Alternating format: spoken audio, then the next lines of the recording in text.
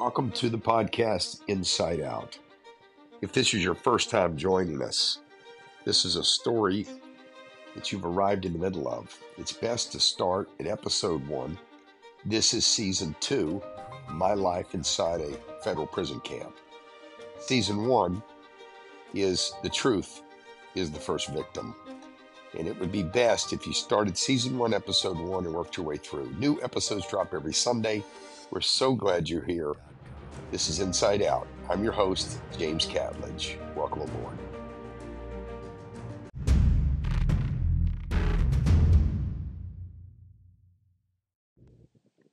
All right, this is going to be a tough one. We play tennis and handball and racquetball, lots of sports out on the recreation yard at Taft.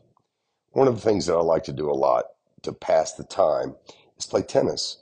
And we've got a regular group of guys that meet out there to play tennis. One of my favorite guys to play with is Dunn. And so Dunn and I are similarly talented in tennis, which, I'd say we're average tennis players. And we both, kind of like to reserve one of the courts and get out there and play. And we're doing this every day. This is a way to pass the time. Well, on this particular day, it's the fall. I think we're into November, early December. And, this is probably true of all inmates. We give it a little too much athletically. We kind of overdo it, right? Because we're just competitive. We don't want to get beat by another guy. So we're in there, beating each other's brains out. Well, the way I play tennis is I just move around the court pretty aggressively. And so Dunn hits a shot just over the net, and I think I can get to it. So I'm in a full sprint, and I get the racket extended. It looks like the ball may get to the ground before I get there, but I'm really reaching. I extend my full body to the point where I think I probably may end up having to dive here, which is ridiculous. But I'm extended that far.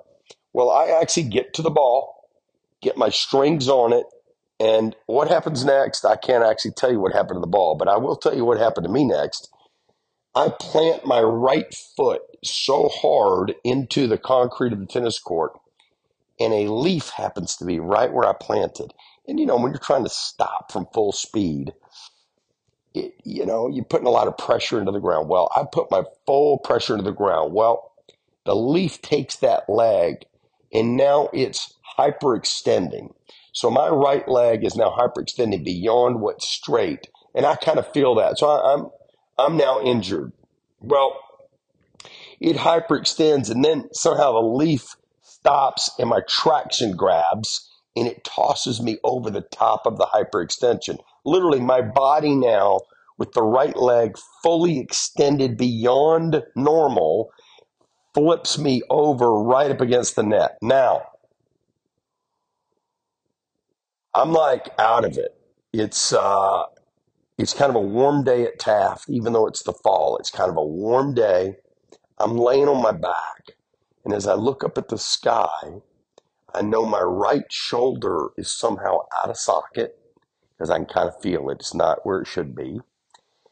And I want to jump up right away so that I don't get any extra attention over there. I don't want any extra attention. So I hop up, and my left hip is not functioning. It's like out of socket. Now, this, as I come to learn later, is so rare that it's like a traffic accident is what typically causes your hips to come out of socket. Well, I got news for you. Laying on the ground in a federal prison camp on a tennis court with your left hip out of socket, your right leg having hyperextended, and my right shoulder out of socket, I'm in trouble. I know I'm weeks away from getting out of there to go to a hospital, even if I put in a request right now. I also know that the veterinarians who are running the medical center at Taft do not have the capacity to manage these injuries. Don comes flying around the net. He's my personal friend, and he gets down on his knees. I've hopped up, and I realize my leg doesn't work, so I sit right back down, and he says, "Are you okay?" And I said, I think my left hip's out of socket. And he looks right in my eyes, and with all the certainty in the world, he says, I can fix it. Honestly, this happens. So Don, I don't even know what he's going to do. But he played football at the college level and has been a coach at the college level. He's somewhat athletic enough to kind of know what to do here, I think. But there's really not a lot of time to consider this. I know swelling's going to start to enter in. Fluids are going to start to enter into that open socket. I mean, we got issues here. Well, he takes my left leg, the one that's out of socket, grabs it with all. Doug's a big, strong man. He grabs it with all of his strength and yanks back. And I'm going to tell you right now, you could have killed me right there, and I'd been fine. The pain and the blackout feeling I have is unbelievable. He says, hold on, I need to do it again. So now he stabilizes the other leg to give him some traction on the ground. Now we got a little crowd gathered around now. This is getting a little too much attention because you're not supposed to work on another inmate medically, but he knows something about, he's done a lot of time. He's in there like 6, 7 years. He knows if he doesn't help me, I could have a lifelong injury here because the prison's not going to be in a position to fix this. He grabs that left leg, pulls back, like creating traction, gives it just enough space where the joint can kind of find its way back in where all the tendons and ligaments want to naturally go. And it drops back in like a Lego piece, literally like an automobile piece finding its way back into place. It pops in. I feel it. He feels it. We look right in each other's eyes, and he goes, it's back in. And I said, yes. I then jump up, try to create some stability gently, and it's in. It's in. So I'm taking small paces around in a circle on the tennis court, feeling I'm lifting my leg. It is in. It's in where it's supposed to be. It's totally in. I can't believe it. Now, I said, Dunn, we got to get this right shoulder in. He says, I've done this one before. So he apparently had not done the hip one before. Well, he then takes his arm, creates a little space between my elbow and my rib cage, and then says, you need to close your eyes. I'm going to give this a lot of pressure. He then pushes my elbow down against my ribs with his arm in between so that it's got a little gap there. And first time it doesn't work. Second time it finds its way back into socket. And I move my arm and it's back in. Literally, Don has put me back together. So I'm about to faint. This is a lot of adrenaline flowing. They sit me down on the bench next to the tennis courts. I feel very fragile. I feel like before I totally stiffen up, I probably need to get to my bunk and lay down. I've got inmates that have Advil and stuff like that they're bringing me. You just would not believe the inmate love, care, and concern when another inmate that gets hurt. That I'm getting attention like you just can't believe from people who care. And there's an Armenian doctor directly across the hallway next to Fua who immediately starts to administer to me. Like he knows what to do. He's looking for a fluid leak in that joint. He wants me to look for bruising. He's got all sorts of indicators unrelated to medical at Taft that this doctor knows we need to be paying attention to. So his suggestion is, as soon as you can get up and walk, you should. And so for about a day, Steve is pushing me around in a wheelchair, literally pushing me around. I mean, I feel like an idiot. And I decide that we got to get rid of this wheelchair. This thing's going to swell up and I'm going to leave here with a limp if I'm not careful.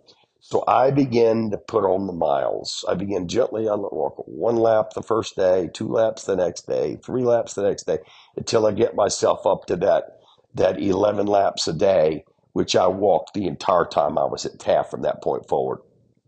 But I must say, I communicated with a friend of mine, Richard, back home in Utah, who is in this space, hip replacements, hip and joint injuries. He works with all these doctors.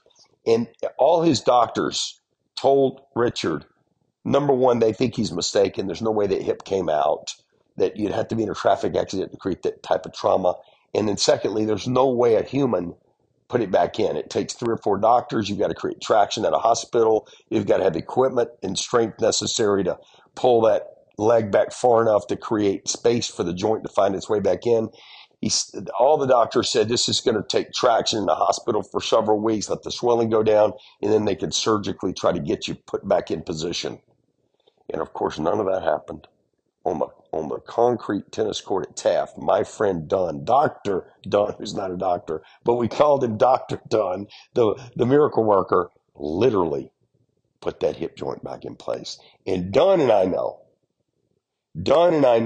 with certainty that the hip was out of socket, probably sitting out on the end, not over on the other side of the joint, but kind of out on the end, just kind of popped out. It flexed when I hyperextended. It flexed instead of breaking. It could have broken up there. We know many NFL guys when they have torque and stuff like this. Bo Jackson, Dennis Pitta, many professional athletes have broken the joint up high like that. Mine flexed. It flexed enough to let it slide out of the joint, and Dunn put it back in. There is no doubt about it. You can call it a miracle if you want. I certainly do. I lived it, and the man saved me. The man absolutely saved me. And thank goodness he knew the trauma of having to wait on medical staff and go to the hospital and get in a long line to get to the hospital, and then the treatment in the back of that van to get to the hospital, handcuffs and the whole thing. He knew he had to fix it right there. And thank goodness this man had the courage, the strength, and I was playing tennis with him when it all went down. It was all by design. I was looked after. I feel very blessed that it happened the way it did. Today, several years after that event, I have no issues, no residual issues. I have no reminders that this occurred other than just a vivid memory. But anyway, that's it. My medical disaster at Taft while playing tennis. So my advice would be this. If you're going to play sports while doing time in prison of any kind, go easy. Go as easy as you can. I know it's hard to back off, but you need to do it for your own safety because the medical staff is not equipped to save you. No doubt about it. This is my life inside a federal prison camp. I'm your host, James Catlers. This is Inside Out, Season 2.